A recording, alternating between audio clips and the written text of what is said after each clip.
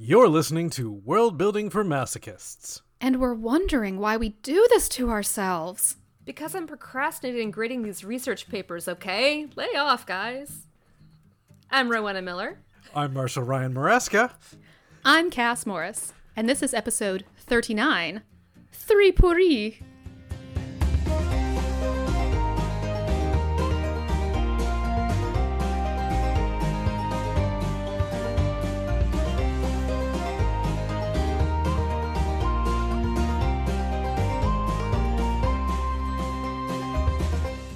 Welcome back, listeners, for another episode that is written by you, actually. We have taken questions from our Discord and from Twitter, and we are going to be answering them on air tonight.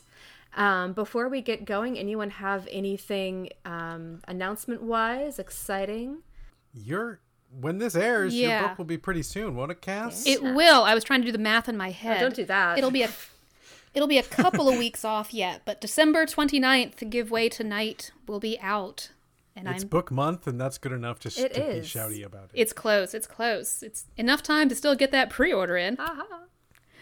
And yeah, I'm really excited. I've been having fun prepping for it. I have some fun ideas for what I'm going to be flinging out on my social media during the month of December to try and generate some buzz. So, and mostly just to entertain myself while I'm waiting for that day to come. It's like just lots and lots of aesthetics on Instagram and things like that. Excellent. The value of just like doing things to entertain and distract yourself. Like, I don't know if all those like cards I did for Meridain before People of the City came out, if that moved the needle on sales an inch, probably not. But you know what? I had a good time.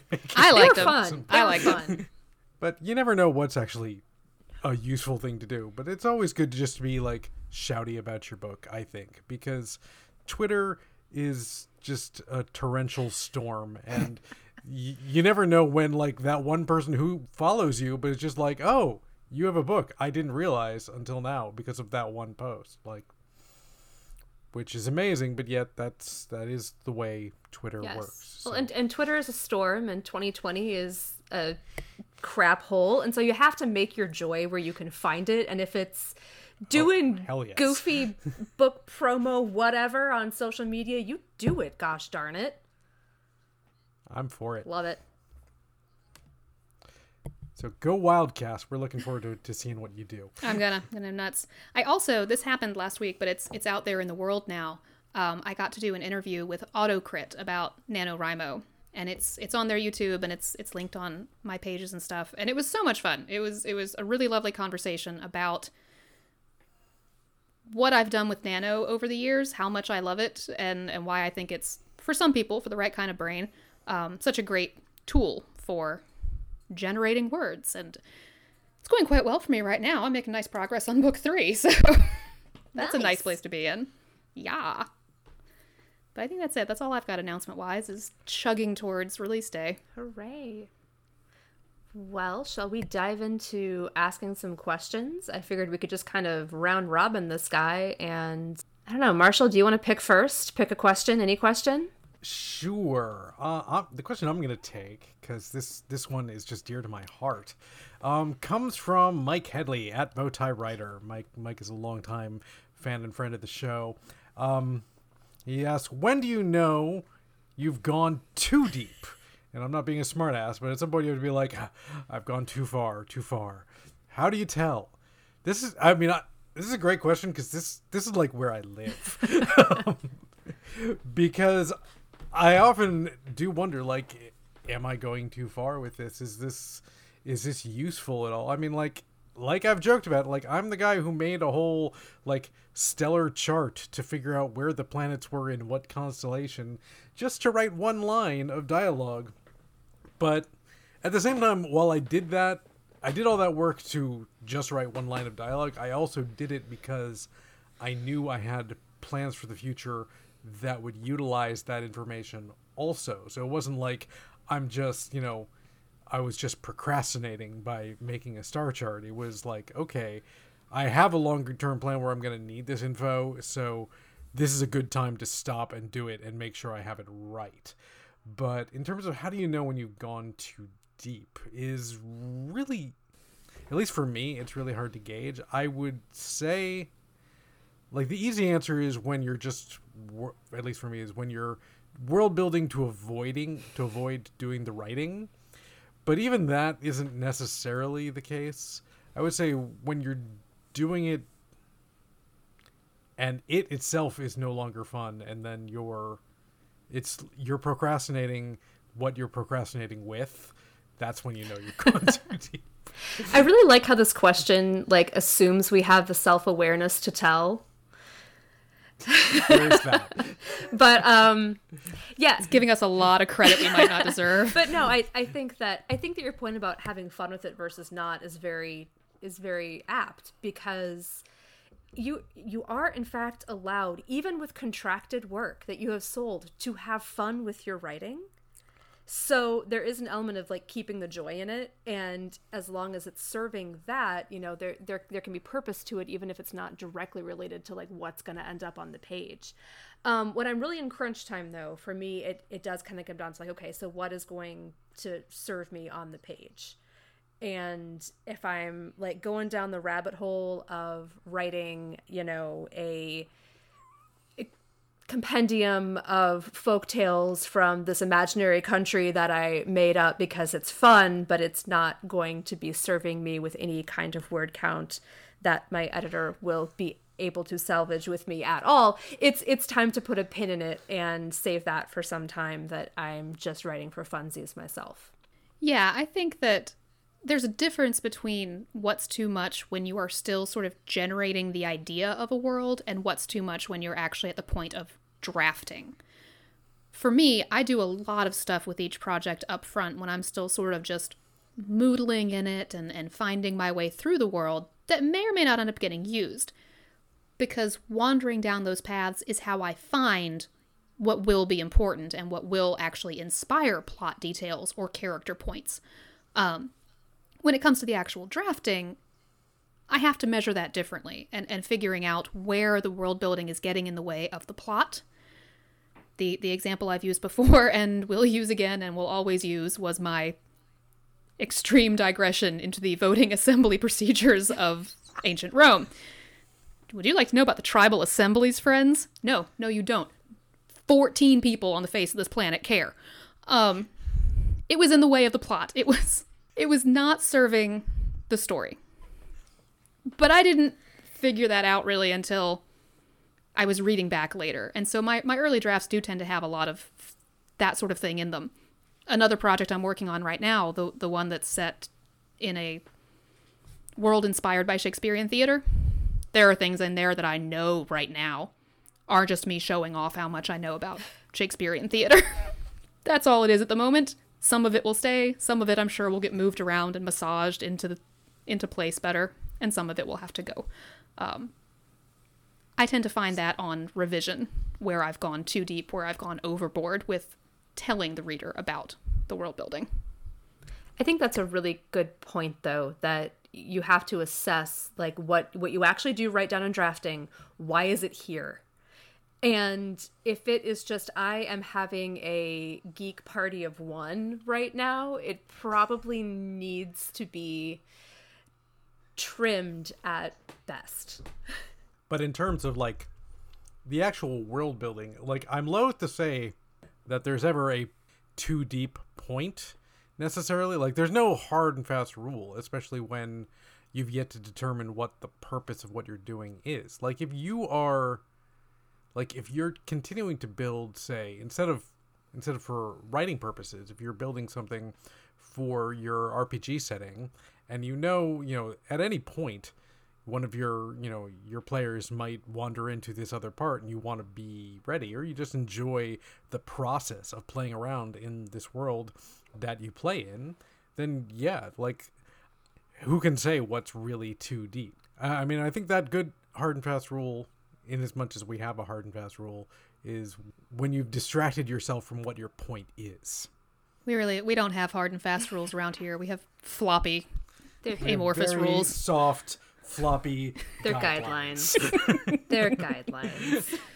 But yeah, I mean, that's when you're no longer having fun and you're no longer serving the purpose in which you're building the world for. Those I'd say are your best guidelines in terms of when you've gone too far. I feel like that question connects nicely to another one that we've got on our list, from our buddy @GnomeDaBarbarian on Twitter, asking, what's your favorite piece of world building for one of your novels that hasn't been explicitly on the page? Something you're proud of, but haven't had a place or time to work that in yet. I mean, I've got so many in that, like, most of the book takes place of all the books take place in one city. And I've got stuff for the whole world outside of it. And I haven't played... I've used little tricks to show bits and pieces of what the outside world is, but at the same time, it's like, I've done so much stuff with these other cultures that you've only gotten maybe a snippet of, if that, or just mention that they exist. So, I mean, there's a lot, and I'm going to at least punt for the moment so I can think about what's a really cool one, and so... because I've got so much stuff that has never made it on the page. I think that's what I want to know. I want to know which of your other countries that you haven't really introduced us to or done a deep dive on you wish you could, or something like that. So think about it. So, I'm thinking about it. I will say mine is similar to Marshall's in that you only in the Unraveled Kingdom trilogy spend time in a few of the countries that are mentioned. And so I did a lot of thinking about the other ones in order to represent what those cultures would look like even when you were outside of those countries. So there's, in book two, there's a international summit that these countries have representatives come to. And in order to kind of figure out, what is these people's deal? What are they doing? I have, an entire full backstory on them and how they fit into their culture in their home country. And one of those is the Allied Equatorial States, which is a group of principalities basically that actually have a kind of unique marriage culture in which there are multiple a wife can have multiple husbands. And so you can either be in the first family or the second family, third family kind of a situation. And so for people who are in the second family, third family kind of situation, you have to really politically maneuver to get yourself into any kind of, having political capital, because you're not the first family of the larger family. So this shows up in one little tiny throwaway line where someone's explaining how they're related to someone else and why their last name is only partially the same, because they share part of the family line but not the whole family line. But I have this whole I would love to dig into more what those family dynamics would end up looking like, and write this soap opera of family dynamics in this place, because I thought through all kinds of implications for what this means when you have a very politically motivated group of people who use family as political capital, but those families are unequally distributed. So how does that end up looking? So that's mine that I was very proud of and geeked about, but only wrote, it's in there if you look for it, but it's literally a throwaway line about, oh yes, we have almost the same last name, but not quite the same last name. So you do kind of recognize my name, but not really.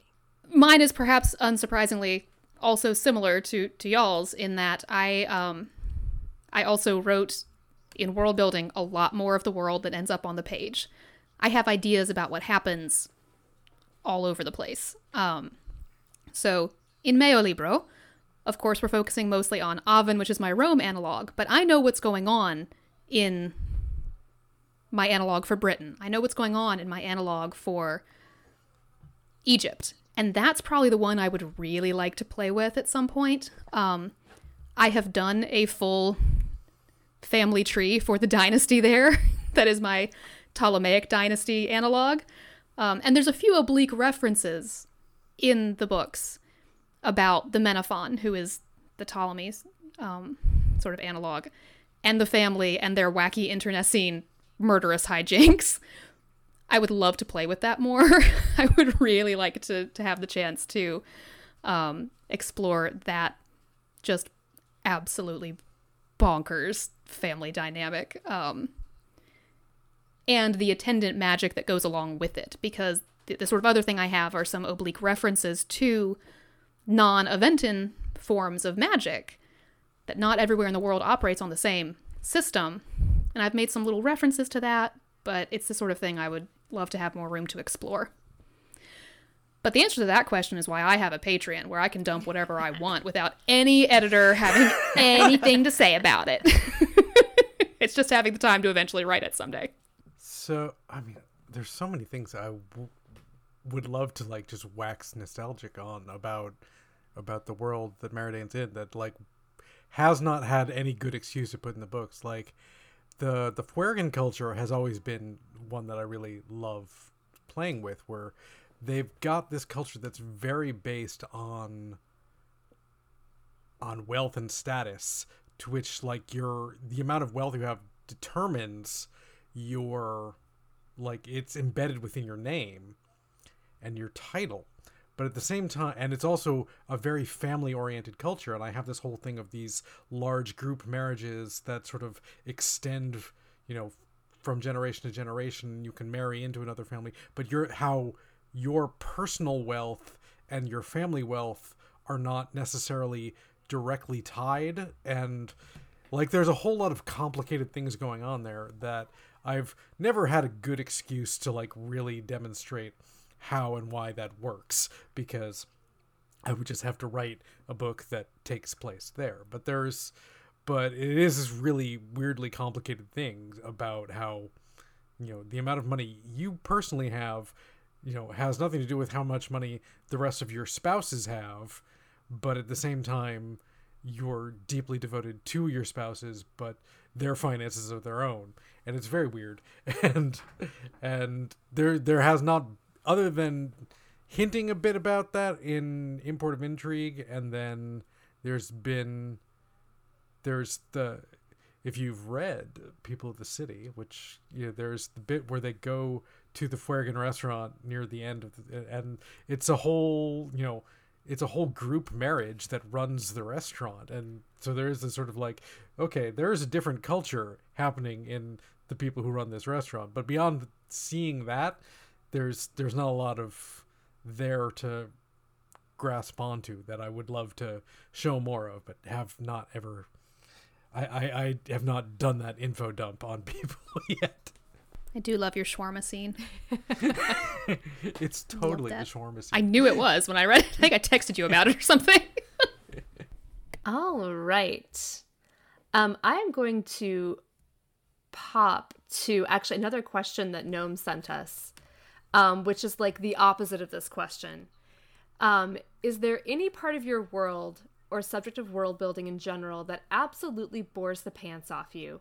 And if so, do you try to just build around it? Do you just, like, cram it in the cupboard and hope no one notices? What do you do? Stuff that like, there are things that's harder for me to get into the mode of writing, but I still usually find them fascinating to think about. For me, writing military maneuvers is hard. I find battle strategy and things like that really difficult to think about. But I decided to write books involving legions, and so I have to. I did that to myself. No one to blame but me. And when I get into it, like, I am fascinated by how the legions were organized and how incredibly detailed the infrastructure was. I like all of that, but it's more difficult for me. I don't know if I can think of things that just really... You know, I don't love food. I include it because it's expected, but I know Marshall and I don't see eye to eye on that one. I'm capable of writing about food, but it's not the first thing I think about being interesting. You know, mine is anything with math. Like, I'll think about it, like, theoretically, like, oh, how could how could, you know, this geography and this coastline work? And then I had to like work out like how many miles it is and what the equivalent would actually be for like traversing it with a sailing ship. And I'm like, damn it. Or like I'll think about like, well, I could break up the year in a different way so it's not like 12-month cycles, it's something else. And what if the moon cycles? And I'm like, oh god damn it, math, no, I don't want to do that. So honestly, my aversion to doing math probably limits the things that I could do in my world building, but don't, because I just don't want to do any more math than is absolutely necessary. Yeah, I'm reminded when my son was in high school and he was doing trig. He's like, when will I ever use this again? I'm like, well, I use it to calculate the distance between stars and the direction you'd have to travel to get to stars. He's like, yes, but you're weird. Like, when would a normal person When will normal people use this? I'm like, okay, you might have. It's, for me, the big one tends to be architecture.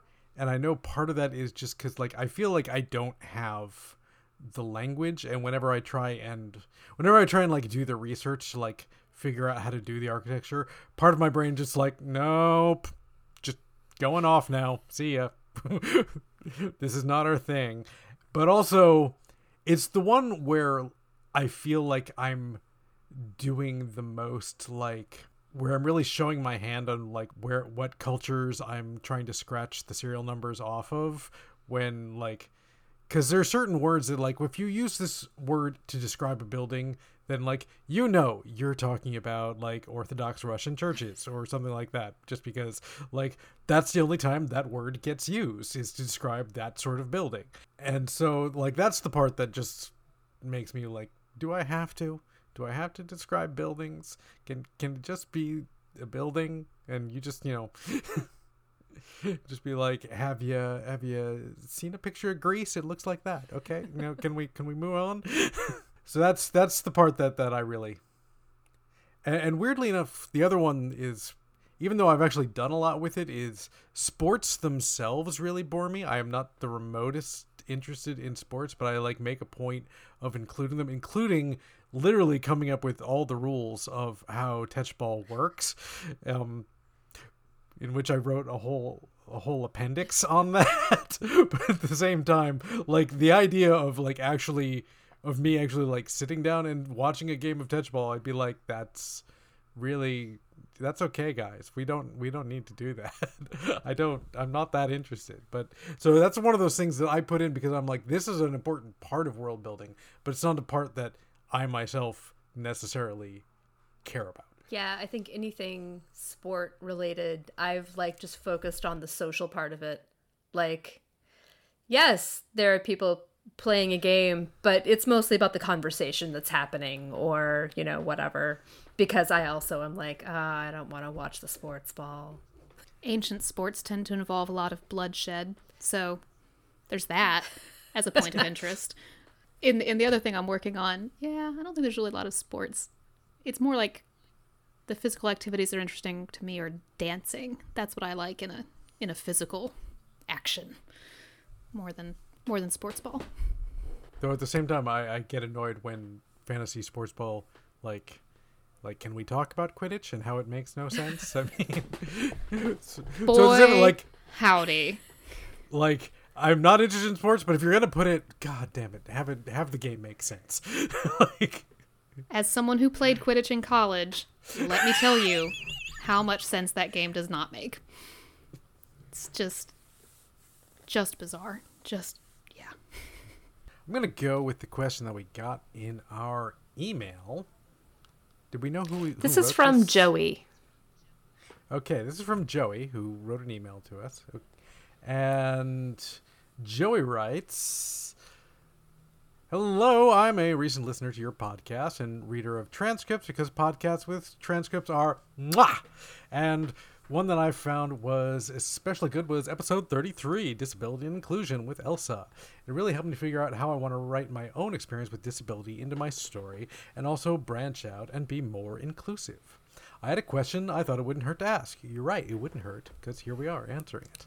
In the podcast, there were comments made about disability, magic, and consent that I found to be incredibly interesting, and it's a big theme in my current work, especially themes of magic, medical consent, and how it might apply to community structures. I was wondering if you had any more thoughts on that, or tips to follow, or questions that could be asked, where I can follow up on resources on the topic. So, the key question is about magic and consent in terms of disability. And like we talked a bit there about how magic can be used to undermine consent. So, I mean, I think if you're kind of thinking, you know, even pulling the lens back from just thinking magic and disability, I think you have to keep in mind that any time you give a group of people in your world some kind of power that they can use to gain any kind of authority or power or anything over other people, like, you have to address that in some way. Either what's preventing them from doing that, or what happens when they go ahead and do it anyway. So whether that's magic or technology, or you have an uneven economic system where some people have a lot of money and influence, like, that's always going to be at play. So then what would that world be like? I can't even imagine what that world could be like. So when you like pull in that lens and say, okay, so within that framework of any time people have the ability to exert control over other people, like, how do you deal with that? And how do societies deal with that? And how do cultures deal with that? And there are like about a bajillion ways that cultures deal with that. Within that framework of any time people can exert control over other people, there has to be a way to address that or deal with it. And societies have all kinds of ways of dealing with that, whether it be formal laws or taboos or morals or ethics. And so folding that question into the larger question of like, okay, so how do you create morals and ethics around exertion of power? I've been mainlining a lot of old X-Men comics lately, for reasons that will be revealed eventually. And I think I know the reason. You may, but it's still officially a secret until like the week before it happens. But I've been mainlining a lot of these comics, and the sheer amount of fuckery that Professor Xavier gets up to while purporting himself to be, you know, the most moral and having the most ethical core. And it's like, ein Minuten bitte. Like, what is happening? Because he's a telepath who can change the minds of the entire world if he wants to. And a lot of writers over time have sort of examined that. And you get, you know, expressions of him where it's evil Xavier or his evil side comes out or something. And it really does interrogate that question of where does that excess power, especially if it's unchecked, end up leading you? And what ability does it give you to just fuck with people?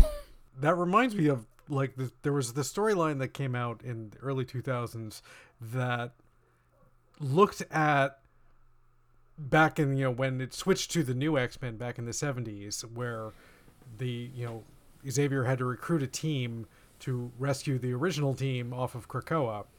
And so then the storyline came out that was like, oh, he actually recruited a different team in between recruiting those two teams that failed completely, and then erased the memory of that team from everybody. And when you read that, you're just like, yeah, he'd do that. Like I said, the sheer amount of fuckery. The sheer amount of fuckery he would do in the name of, this is for your own good. Or for the greater good. Or for the greater good. Like what Rowan was saying, like, without external checks, are there internal checks? Does someone have a moral compass that puts a check on them? Or does that moral compass enable them to rationalize what they're doing? Well, and I think that when you bring it back around to the ideas of medical consent, that is huge, because so frequently what people, I mean, I think 99.9% of people believe that what they are doing is good. They think they're doing the right thing, But is it always the right thing? And when does it supersede what an individual would choose for themselves? And I think that when you get into the idea of medical consent, I think any murkiness there, the people, involved believed they were doing the right thing either for the individual or for the greater good, or had rationalized it to get back around to that point. But would the individual who was affected by it agree with that? And I think that you end up with a kind of tension between, the idea of an individual would choose something different than the person who has power over them chooses for them. And that, there's plenty of nasty things in our own history that we could delve into as illustrations of that point. But yeah, I think that idea is pretty key. Of frequently people believe they're doing a good thing. It's for the greater good. It's for your own good, but it's still exerting power over someone who has not been granted the ability to choose for themselves. Especially in terms of combining magic with that, like, if I'm parsing this question correctly, like things like, oh, we can magically cure your blindness, so we did. Like, whether you asked us to or not, and that can be a really, like, ethically hinky thing in terms of, like, just because you can quote unquote fix a thing, does that mean you necessarily should, just for the sake of doing it? That's kind of what the whole plot of Gattaca was like, oh, we can genetically fix all the things that might potentially be wrong with you before you ever did that. But since the main character was born before we could do that, oh, you're just flawed. Sorry. So so therefore you're, like, just undercast because you didn't get fixed. And so there's a whole lot of like just the idea of presumption of, like, well, because you potentially have a heart condition, therefore you can't do anything in this world. We've already decided. Thank you. And so there is a lot of that, of, like, just like, no, we've already made that decision for you. Well, then that involves then, like, the application of what a culture has decided is a flaw.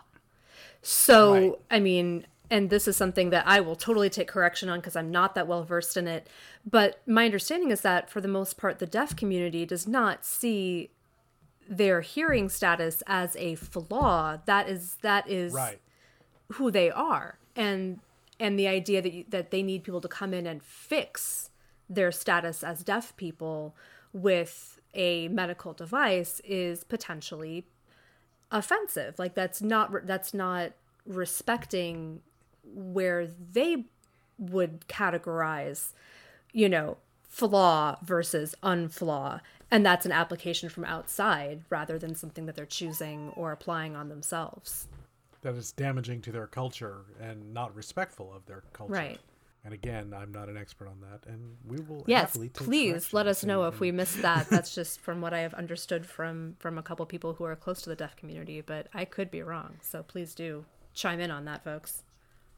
I remember hearing when I took ASL in high school that it was a big conversation, that, like any group, the deaf community is not a monolith, and some feel a certain way about things like cochlear implants, and some feel a very different way. And it is so wrapped up in, where does the physical manifestation of your being overlap with your culture? And so, yeah, I think that is a good thing to be mindful of when it comes to magical solutions, as we currently have mechanical or medicinal solutions. You want to make sure you're not introducing magical eugenics, unless that's the story you're trying to tell, unless that's deliberately what you're examining. I think there can also sort of be another aspect to it, which is the well-intentioned fixer of things just getting it absolutely wrong. And I'm having trouble placing the story. Something is boiling in my brain about, like, a fairy character in something that went around thinking she was doing good things, and everything she did just made everything absolutely worse. I think that was Ella Enchanted. What? I think it might have been. It's like, it's pinging in the very back of my head. Well, that definitely was the inciting incident of Ella Enchanted, was a fairy who thought that she was granting a wish, and it was not. Went horribly awry. Yeah. It just made everything so terrible. But she was Or like to use Harry Potter as an example again, because even though JKR is trash, there are still some decent tropes worth examining in there. In Chamber of Secrets, when Gilderoy Lockhart tries to fix Harry's broken arm and debones him instead. Like, it's like, oh, you did not make a good medical decision, and that kid was straight up telling you not to do it because he knew you were a fuckhead. So and then the poor kid had to drink Skelligro and like all kinds of magical nonsense happening to him. But yeah, like I feel like those concepts of good intentions, poor execution get magnified with magic. Sort of like we were talking about in the last episode about that lens that magic can put on things to make bigger what's going on. But just also imagine that critical failure roll of I'm going to mend this bone. Oh, whoops! I just made all bones disappear instead. Like that's quite the thing.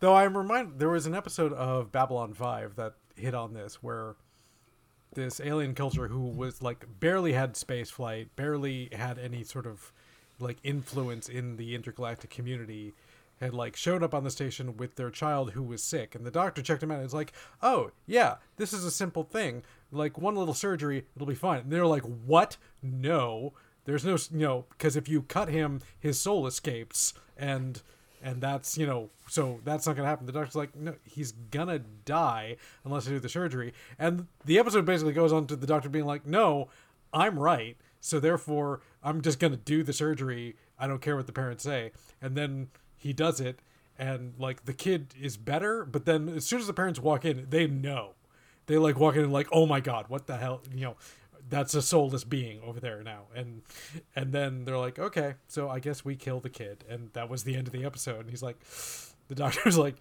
but no, I did the right thing. Like, did you? No. Well, I think it's interesting too that when you get into anything talking about medicine and combining magic with medicine, like medicine is very imperfect as it stands. Like even right now in our like most advanced of times, if you talk to anyone with, a chronic condition or who has undergone any kind of extensive experience with having to undergo treatment, there's hits and misses, and you might not get taken seriously sometimes if you have certain conditions, or doctors misdiagnose. There are certain conditions that it takes like multiple years to get a correct diagnosis on average for people. So it's kind of interesting to me that usually when we talk about combining magic with this, it's like we skip that part.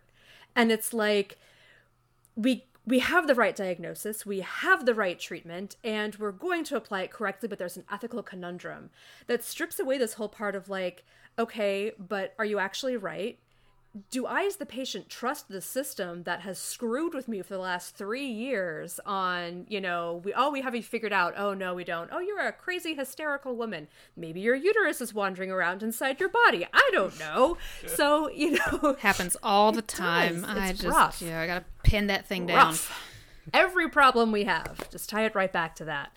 So I think it's interesting and could complicate in really interesting ways if, you're combining either very advanced technology as sci-fi does or magic as fantasy does with medicine in ways that grapple with that, it's a practice of medicine. It's not perfect. It's not always accurate. And people have often personal distrust and cultural distrust for sometimes really good reasons.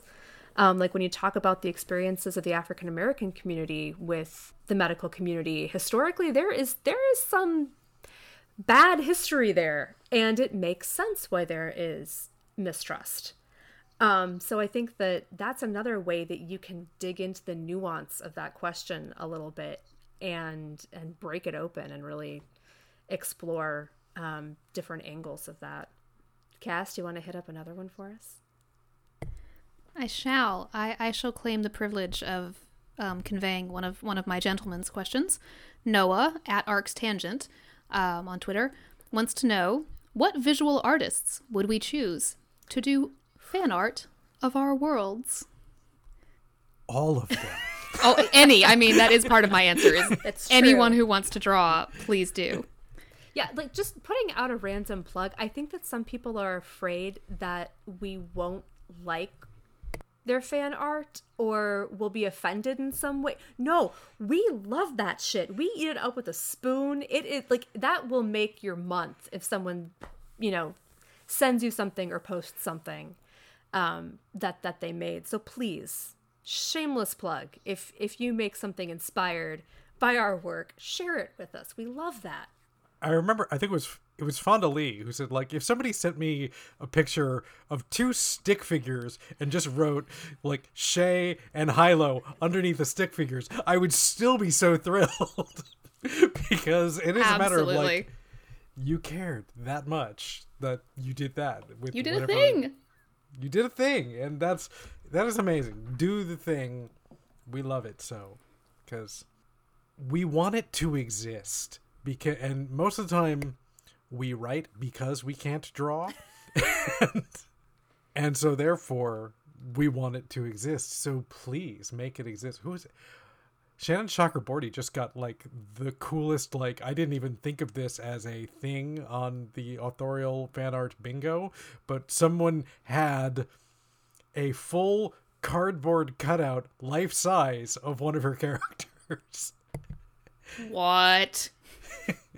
It's just like, nope, Shannon wins. She just wins. Yeah, that's an auto win right there.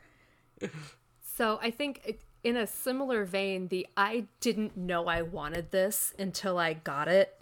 And I think this answers the question, because this really is my dream, that I didn't even know that I could wish for, was a textile design student made her capsule collection for her graduation project based on Torn. And I will post the links to her Instagram photos. But that was like my, I didn't know I wanted this badly, but I totally do. That's so cool. And it was amazing and awesome and just the coolest thing. So people making clothing based on my work is apparently what just puts me over the joy edge. That's so cool. It was so That's cool. Incredible. I will post that when we air this episode, so you can go and ogle her photos on Instagram.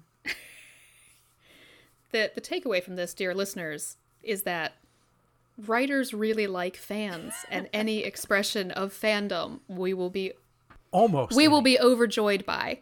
Almost any. That's true. There are lines that can be crossed. That's true. There are some lines. Hopefully, use your common sense of where those lines probably are. all expressions of fandom that fall within the boundaries of not being a creeper, I guess. That's that boundary to put on it. In an attempt to actually answer Noah's question, however, the thought that came to my mind, I had two. One was someone whose actual name I don't know, because I followed her on LiveJournal a long time ago. But Makani, who did a bunch of Harry Potter fan art back in the day, and she had just such a great style, and that would be awesome. And then the other thing that occurred to me, because as aforementioned, I've been mainlining X-Men comics, Joe Madureira's art style, I think, is gorgeous. He did a run in 96, 97 with the X-Men. And if anyone ever wanted to adapt my books into graphic novels, that kind of art would be cool. I'd be okay with that. I could I could sign off on that. That'd be fun. I'd take it. I had a great joy last year. I think it was last year. A reader commissioned some artists to do portraits of Latona from my books, and they were in different styles. One was very Art Deco, and they were really pretty, and I just geeked out with joy over every single bit of it. Yeah, that sums it up. I mean, yeah, I can't think of a specific because I don't know specific visual artists off the top of my head and because I just love all of it so much that it's just is there an art style you think would suit your series, either of you, really well? School of art that would be good? I know on some level, because when I was doing looking for things to build those card pictures out of. Like a lot of stuff in fantasy art, just I look at it and I'm like, that is not what I want. And so I saw a lot of that, but I can't think of anything specific that's like, yes, like specifically that guy or that artist or whatever, because there is just so much that could be cool regardless of the style. And I just want it to exist, and for me not to have to be the one to do it. But yet I did so much just because I feel like I could visualize Meridain in the style of Disney's Atlantis: The Lost Empire, like that sort of aesthetic. I could see that. I could see, like, if there was an animated version, like using that style, definitely, because that was a really cool animated style in general. I don't know, just give me all of it. We are greedy. Authors are greedy creatures. Greedy. We require constant outside validation. So I have to say, this has very little to do with the world in the Unraveled Kingdom series, but I love the Art Nouveau style. So anyone who does Art Nouveau, like in the style of like Alphonse Mucha or that kind of thing, I just geek for that. So yeah, like a triptych of characters or something, that would be my visual art dream. All right. So we probably have time for one more question, do we think? I think so. You think so? Yeah, one more. Squeeze them in. All right. One more. I am going to throw this one at us because even though it might not be Cass's favorite, but from Paul on Twitter at Prince Justin, and that's the Justin has a V instead of a U. If you want to go follow him for his awesome photography, you should. What imaginary dishes have you invented for your world that you would want to eat yourself? I feel like this question was like just designed for Marshall. Just Marshall, would you like to make a Meridain cookbook? Could you throw that together? I keep getting asked to make a Meridain cookbook, and part of me was like, yeah, I'd be into that. But then I also think, wait, when I cook, I rarely write things down. So you're more like a throw spices in until the spirits of your ancestors totally say like, okay, that's good. That is good. You feel it in your bones. That is definitely my style of cooking. Back when Parliament of Bodies was coming out, I did a whole thing of I made a dish from each book before that and put it on Instagram. So like, to an extent, like the imaginary dishes I invented, I did eat because I made them. So which one would you recommend that we eat? Would you make for us if we were coming over for dinner? Oh, that's a good question. Probably, like, the big winner would be the one it's from Thorn of Denton Hill. It's in Thorn of Denton Hill. It's called Chicken Thallin because Thallin is the region that it comes from. And it's a slow cooked chicken dish with potatoes and mustard and onions. And it's really good. And you throw some white wine in there and you let it just sit in the slow cooker for hours till it falls apart, and then you stuff it in your face, and it's delicious. I feel like the true spirit of this question is imaginary dishes that you can't make because like you can't get like angel meat or what have you. That's sick, dude. That came from. That came from season on Angels in your Marshall's house. No, that came from Happy holidays, listeners. So hark the herald angels sing until Marshall gets a hold of them. A while ago, and this is actually how Rowena and I first made contact. I had this idea of doing a cooking show on YouTube similar to Binging with Babish, except I would be making dishes from fantasy novels. And so we actually made the hand pies from Torn. We shot that, and then my son was like, this footage is garbage, let's never do this. So that's why that project never came about. But the hand pies were delicious. Well, I'm glad it at least inspired a good dinner. Yeah. But I had heard from several different writers of like, hey, I'm whatever this thing is you're doing, I'm curious. And one of them was the editor for Matt Wallace's series. It was a series of novellas. I think it's called Sin du Jour.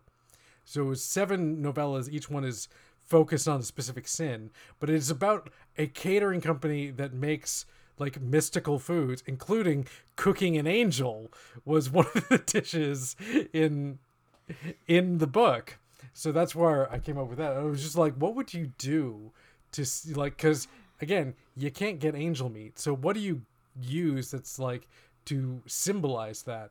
And I was like, well, veal is delicious but wrong. So Okay, I went even worse than that because I was like, angels are kind of like people. I mean, you know, the way we represent them. I went to pork as well. I know, and I was went like, that direction. and long pig. So I'm guessing like a really rare heritage breed of pork. God. I was wondering what internal temperature you need to cook angel to. Like, I'm guessing it's what's similar to what's the meat pork. thermometer say on Similar that? to pork, probably. I think angel you can go rare because it's not going to have diseases. I mean, unless it's come into contact with something while handling. I mean, it's Something infernal. It's fallen, so That's a good question. Do its celestial properties I repel don't think so. I mean, I think once it's earthly bacteria? meat, it's meat. I have questions. Yeah. I have questions. I'm not sure I want them answered, but I have questions. Unanswerable questions. Yeah, I mean, my world's food is mostly mundane food. I haven't really integrated the magic into the food, so I can't really think of a lot there. There's things that are sort of exotic, like peacock and stuff. I wouldn't mind knowing what a peacock tasted like. I like poultry, so I don't know. But I don't have magical food, so I sort of can't reach for that within my world. I think the one that and again, it's not that I haven't eaten, but I haven't like gone as far as I could with it. I invented a dish, a Pelian dish called gami, which is basically like a pesto, but the idea is that you like make a bunch of different kinds of pesto. You can combine like any kind of like herbs, nuts, and cheese that like go well together. So you can just like go bonkers, and then you eat it with flatbread. And that's basically my favorite way of eating, is to like take some fresh flatbread and then like dip it in something tasty. So I should just make that for dinner sometime. That's always just a good way to go. It really you can't go is. wrong with that. But also, like, just the idea of like, if you're gonna like create dishes, you can do a lot of work of just on a world building level of taking like a basic concept and then tweaking it with whatever is seasonal and local in terms of what they're growing or what's available in the region that you're working in. And so you can make like a basic pesto or the concept of pesto with a different herb or different oils or whatever, and come up with something that has a very different flavor palette but uses those same basic concepts. I think I talked about this on the Discord with some of the people where we were talking about stews, and if you basically just like combine type of protein, type of liquid, type of root vegetable, type of local herb, you can create dozens and dozens of different like the local variant of a basic stew that change from region to region, and that's always a fun thing to do with that sort of thing. Like I even if the local meat is angel. Like I have a theory that like all cultures have a glop. And it's like a slow cooked something that probably takes advantage of a tougher cut of meat and, vegetables that are maybe a little shrivelly. But every culture has some kind of glop. And so like I always want to know when I'm reading a fantasy culture, like what's your glop? What kind of glop do you guys make? Because, and for the other thing, glop is usually the best food. Like it's slow cooked, tender, lots of flavor because the, spices or herbs or whatever have been marinating in there for a while. Like glop is the best. That's true. I like the fact that almost every culture has a insert meat or other protein and herbs and spices into bread or pastry. From the Cornish pasty to samosas to empanadas. Like, I love them. Give me a little pocket-sized meal that I can just take with me, And I adore that it shows up all over the place. And often then fried in oil because Why the heck not? Why wouldn't you? But have the it's option. delicious. I love it. I love it. There was a thing that like circulated of like a world building joke that like every culture has a fried bread and every culture has a pointy stick. Like and that's basically that's humanity in a nutshell. Like everything else is set dressing as long as you've got, you know, something fried and starchy and something pointy to stab people with. You've got a culture. It's a start anyway. It's like the starter pack. We have gone to the deep end of deeply silly things here. Well, I think we have had some excellent questions, and I can't wait. And some decent answers. They were okay. So I can't wait to do this again, because I always love the random question answering and seeing what folks want to talk about. Absolutely. And if we didn't get to your question this time, we'll hold on to it for the next round and see what else we want to meander our way into, world building wise. They're really good questions. We can, of course, expand it to a whole episode, which that is true. Do. Yep. We've done that. We did that with the architecture one. We yeah. might So just do. And as always, if you want to chat with us, there's always the Discord. And I, at least, am very online and always on Twitter. So lots of forums for in between our potpourri episodes. I can't not think of the Eddie Izzard joke. Sack of potpourri, 5 pence a sack. Stuff that fell off trees. It's only 5 pence. Every time I see the word, that's what comes to mind for 20 years now.